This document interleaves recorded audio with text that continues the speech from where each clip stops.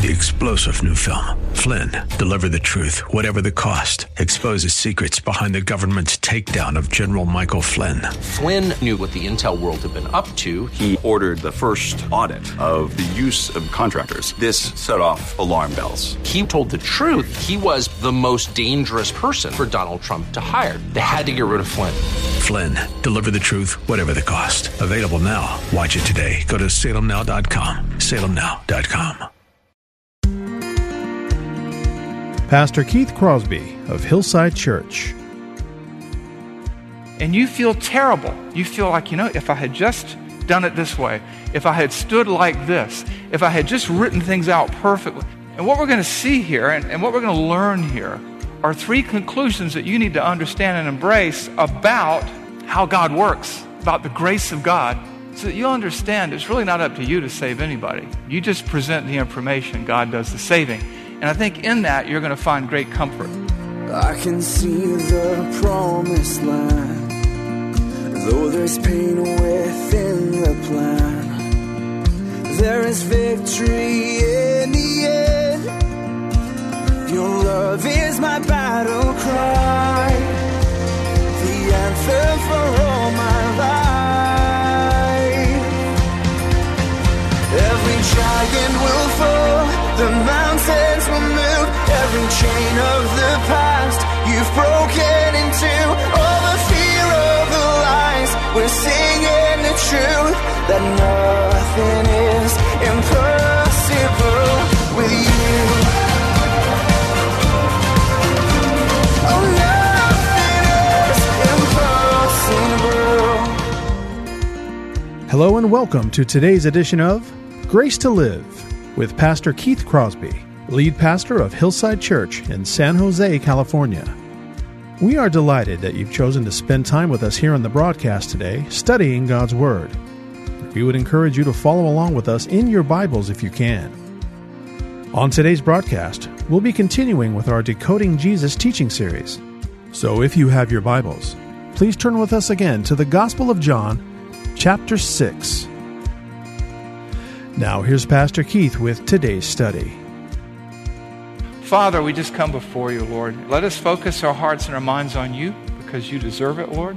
Help us, Father, to look into your word and to be changed by it, Father. Help me to be clear as I unpack this, Father, and help us to be game to apply it. We ask you in Jesus' name. Amen. As you know, we've been going through a series on the Gospel of John, and we call it Decoding Jesus. And what that is a search for the historical Jesus. And where do you find the historical Jesus? In the most reliable historical source documents available, and that is the Bible, which transcends any of the secular standards for historical source documents. And so we've been understanding who Jesus is, because there's a lot of confusion in our culture. Some people see him as a mystic or a holy man or a good teacher, but he saw himself, and the scriptures see him. The historical records indicate that he is God and the Savior of the world, the only Savior that there is. And we've been seeing that. A lot of people say, well, Jesus didn't really see himself as that. But what we're seeing is time and time again, yes, he did. And that's a message that most people don't want to hear today.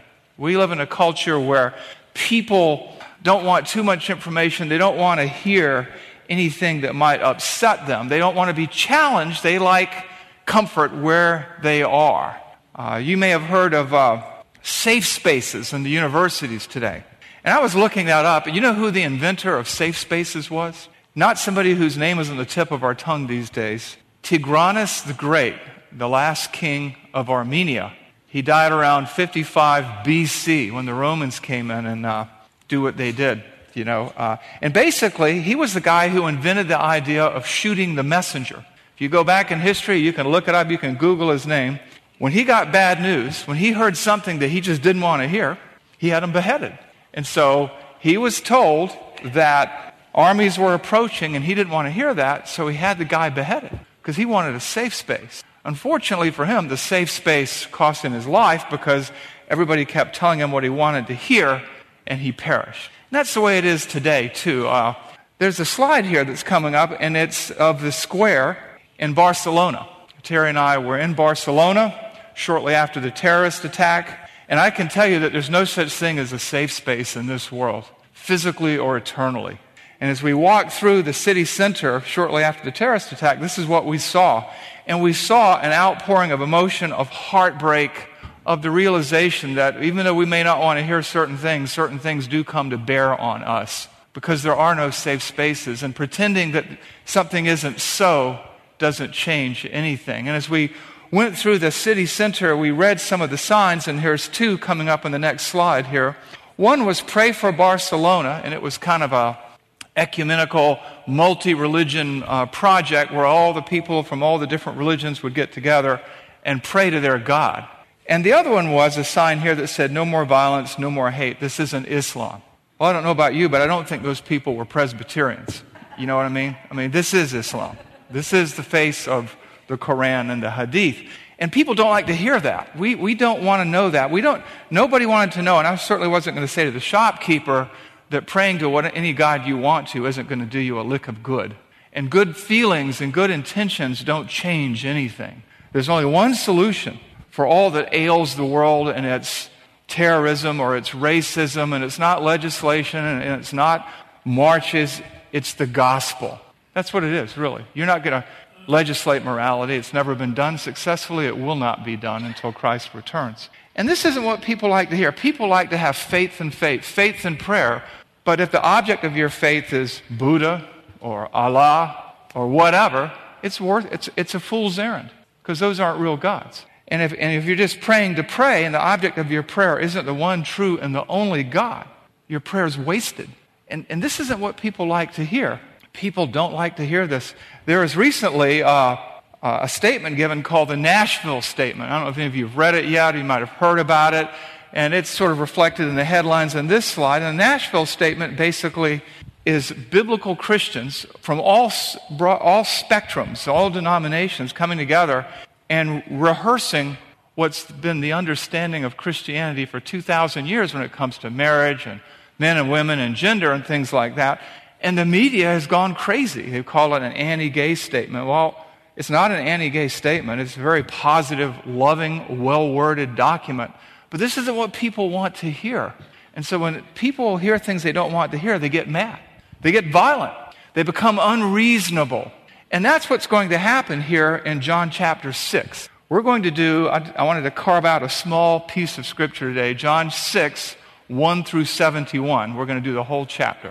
I hope you brought your lunch pails. And what we're going to see here is this, and it's really summarized, if I had to put it this way, in 2 Corinthians 2, 15 and 16. What does it say here? It says, we are the aroma of Christ to God among those who are being saved and among those who are perishing. To one, a fragrance from death to death, and to the other, a fragrance from life to life. Who is sufficient for these things? You see, when people hear the gospel today, when people hear biblical truth, there are one or two reactions: rejection or acceptance. And the problem is it reminds people of what road they're on. The road to destruction, narrow is the way that leads to life, and few are those who find it. Or the broad road to destruction. Wide is the road that leads, and it's well populated.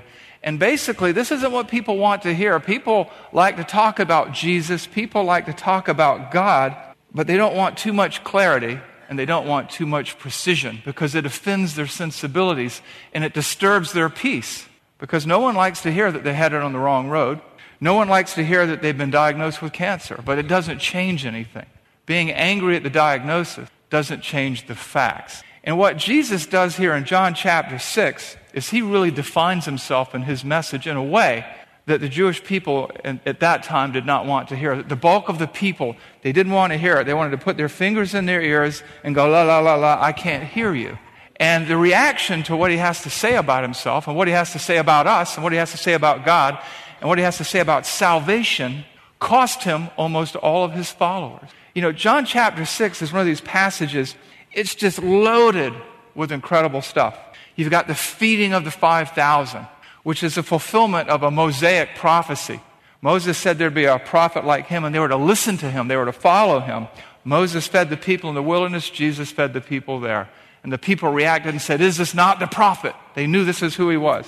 There's another couple of miracles that people miss, and that is that he walks on the water to get out to his disciples on the Sea of Tiberias. That's a miracle. That's an incredible thing. These things teach us who Jesus is, that he's God, that he is the master over nature and the universe and the laws of gravity and everything else that goes with it. There's another miracle there that a lot of people miss. It's kind of like my favorite miracle in John chapter 6. And it's almost like time travel. Because he gets in the boat. They receive him into the boat without fear, and they blink their eye, and they've gone 1.5 miles in the blink of an eye, and they're on shore. And if you think about it, traveling 1.5 miles in the blink of an eye would probably break your neck because the acceleration would be so great, and the hull of the boat would shatter because it's not built to go that fast, and he's on dry land. So Jesus demonstrates his deity beyond question. What we also see in John chapter 6 is the people's spirit or their hearts. Because they're following him, it says in verse 2, because he's doing all these miracles. And later on it says they're about to take him by force and make him king because they had their agenda after all. And he withdrew from them, and that's when he dismissed his disciples to the boats. And then he gets over to the shore, and they say, Rabbi, how did you get here? Because people figured out that only one boat left, and he wasn't on it, and now they've come over to see where he is, and there he is, and they know that he couldn't walk around the lake that fast to get there. And so they're amazed, and he says, you didn't come here to hear what I had to say. You just came here to get more bread. You came here because you wanted your bellies full, not because you wanted your minds and your souls and your hearts changed. And then he begins this dialogue with them, and it's something else, and it's one that confuses a lot of people. He talks about, this is the work of God that you believe, because they're wanting to do works to justify themselves, to make them right in the sight of God. And he goes, this is the work of God that you even believe. And then he starts talking about, eating my flesh and drinking my blood. And a lot of superstition has arisen from that discussion. But we understand that communion hadn't been instituted yet. And that discussion has nothing to do with communion. It has to do with basically taking him in totally. And we'll get into that in a few minutes. And then he starts to explain to them the grace of God in their salvation. And this is not what they wanted to hear, because the Jewish people had lost the idea of the Scriptures. They had lost the idea that the Bible teaches that from Genesis to Revelation, you are saved by faith through grace, right? Genesis 15:6, Abraham believed God, and it was credited to him. It was treated to him as righteousness. And so they're hearing this, and they don't like it. And then he talks about whoever the Father gives to me, whoever comes to me, I will raise up on the last day. Whoever, Jew, Gentile. Well, they're God's chosen people, and this, they're special. And whoever, even Samaritans, my goodness, what are you thinking? And they also realize, too, that if they come to Jesus, they can't lose their salvation, because he keeps on saying time and time again, I will raise you up on the last day. And the Jews like to think that you are on probation based on your ability to keep the law and earn your salvation. There are people who believe that today, that you can lose your salvation. And Jesus is saying, no, that's not the case. And then they wanted to say, well, we came to you, Jesus, because we're special, because we get it. And he says, it's the Spirit who gives life. The flesh profits nothing. And he says to them, you can't even come to me unless the Father draws you. And then he says to them, you can't even come to me unless it's been granted by the Father, in John 6:65. It's not you, it's all God. And in John 6:66, we read this, that his disciples walked away from him because they did not like the teaching. And what we see here, and what we can draw here, are some conclusions that I want you to apply in your daily life. And that is this. A lot of times you present the gospel to people. You share the truth with your son or your daughter or your husband or your wife or your mother or your father or your grandparents or your aunts or uncles and your neighbors, and they say no. And you feel terrible. You feel like, if I had just done it this way, if I had stood like this, if I had just written things out perfectly. And what we're going to see here and what we're going to learn here are 3 conclusions that you need to understand and embrace about how God works, about the grace of God, so that you'll understand it's really not up to you to save anybody. You just present the information, God does the saving. And I think in that you're going to find great comfort. And so what we're going to do today is a helicopter flyover of this chapter. And we're going to understand what's going on here in light of the rest of the gospel and in light of our salvation and the salvation of others, so that we can present the gospel, that we can share our faith as Christ followers with joy and liberty without fear and trembling. And so we come to John chapter 6 in this series, Decoding Jesus. Who is Jesus? Well, in John chapter 1, we learn that Jesus is God, that he's always been God, that he always will be God. And in John chapter 2, we see him turn water into wine, take an inert substance and make it an organic substance. He exercises lordship over his creation. In John chapter 4, he deals with the woman at the well, and we see that salvation is available to all people, and he calls himself the Messiah. He is self-aware of his deity, of who he is, and he continually embraces the titles that people give him and even adds one or two of his own.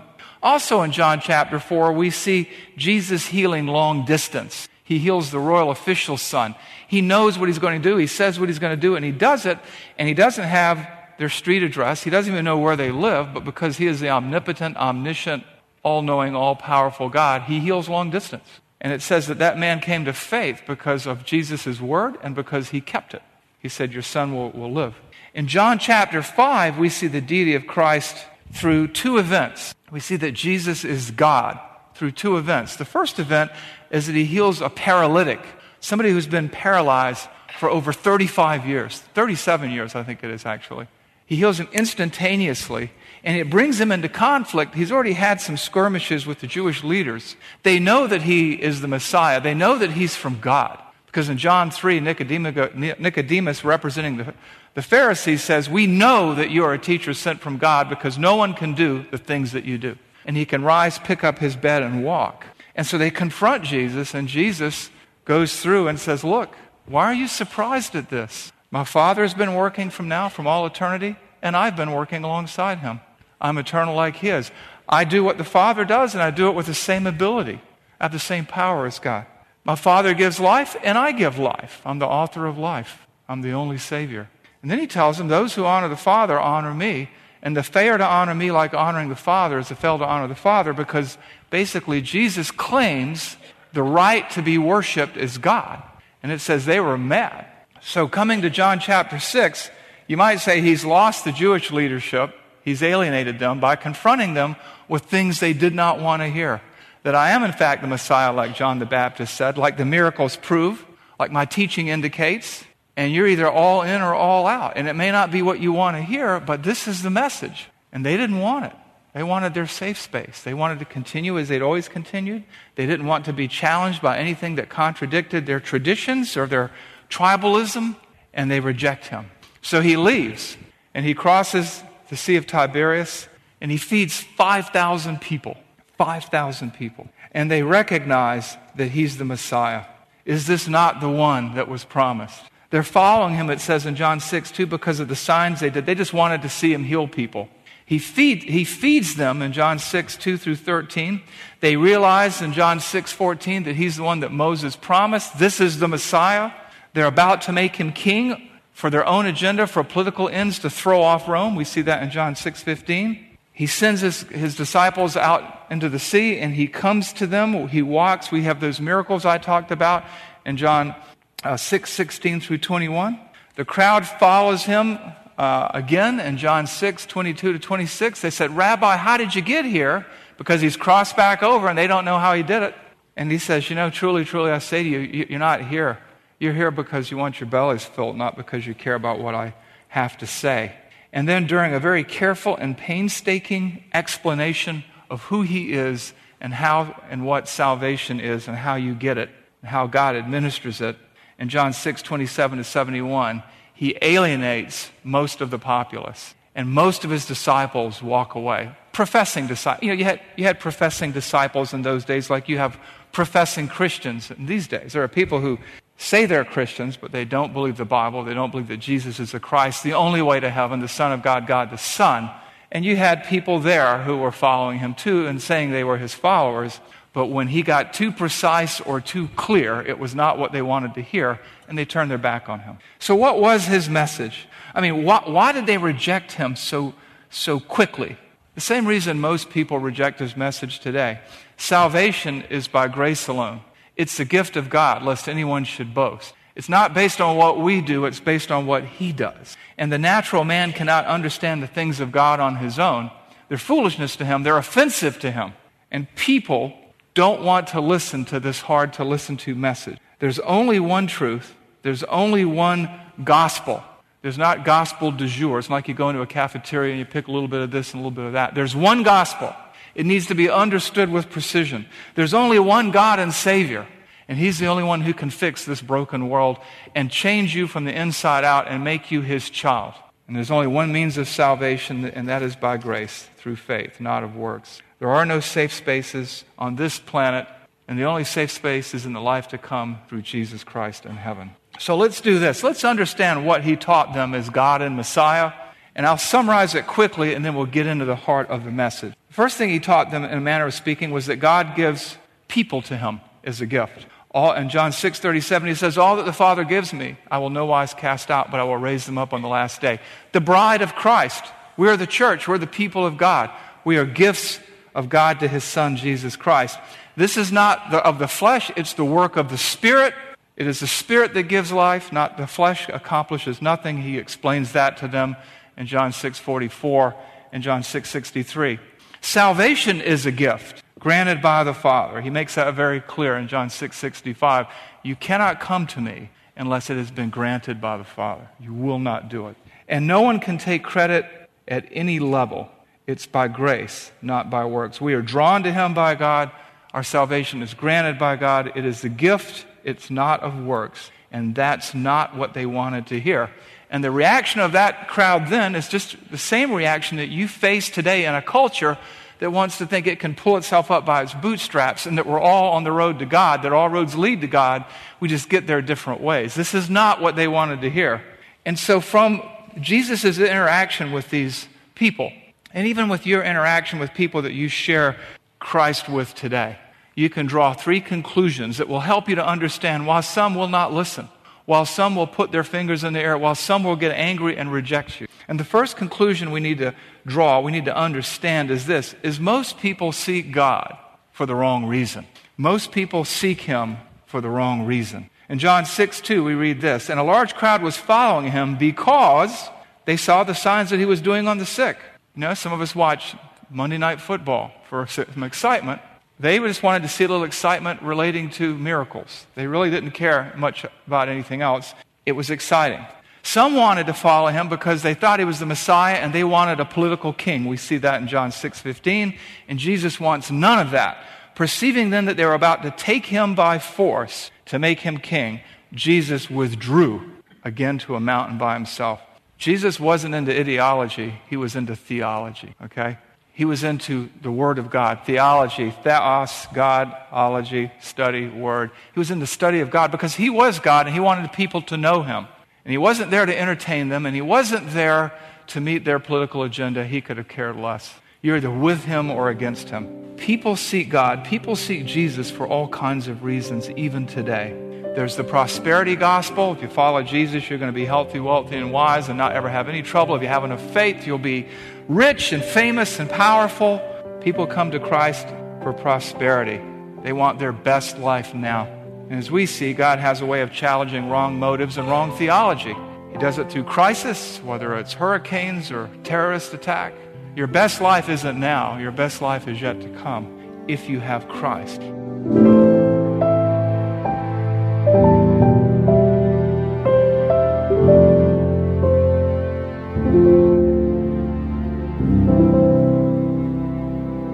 Pastor Keith Crosby on this special edition of the Grace to Live radio broadcast. Hello, everyone, and thank you for listening today. In the uncertainty of the COVID-19 crisis, many people within the Hillside Church community and all over Santa Clara County are in the middle of financial hardship, and we need to pray for them. And we would ask you to pray for us as well. We want to thank you for listening and supporting this ministry. But it is a listener-supported ministry, and in as much as we covet your prayers, we also ask you to consider a financial contribution to the ongoing work of this radio broadcast. Grace to Live Radio provides encouragement to so many people in the outside world who can't make it to church, and you can be part of that ministry by supporting us financially as you support us prayerfully. This is Keith Crosby, and I want to thank you for your prayers and your encouragement. If you have questions about today's show, or if you'd like to hear more messages from Pastor Keith, then I would encourage you to visit our website, hillsidechurch.org. There you can listen to past sermons and other content from Pastor Keith just by clicking the Sermon Archive tab. And you can also find links to Pastor Keith's blog, as well as the Out of My Mind podcast. The website is also a great place to connect with us here at Hillside. You can find information on our service times, ministry opportunities, and of course you can browse our calendar of upcoming events. Again, all this and much, much more can be found by visiting our website, hillsidechurch.org. Well, we hope that you'll join us again next time on Grace to Live. But until then, I'm your host, Kevin Reeves, and on behalf of Pastor Keith and everyone here at Hillside Church, it is our prayer that the Lord will richly bless you, and thanks for listening. Nothing is impossible. Every giant will fall. The mountains will move. Every chain of the past you've broken into. All the fear, all the lies. We're seeing the truth. That nothing is impossible with you. Oh, nothing is impossible.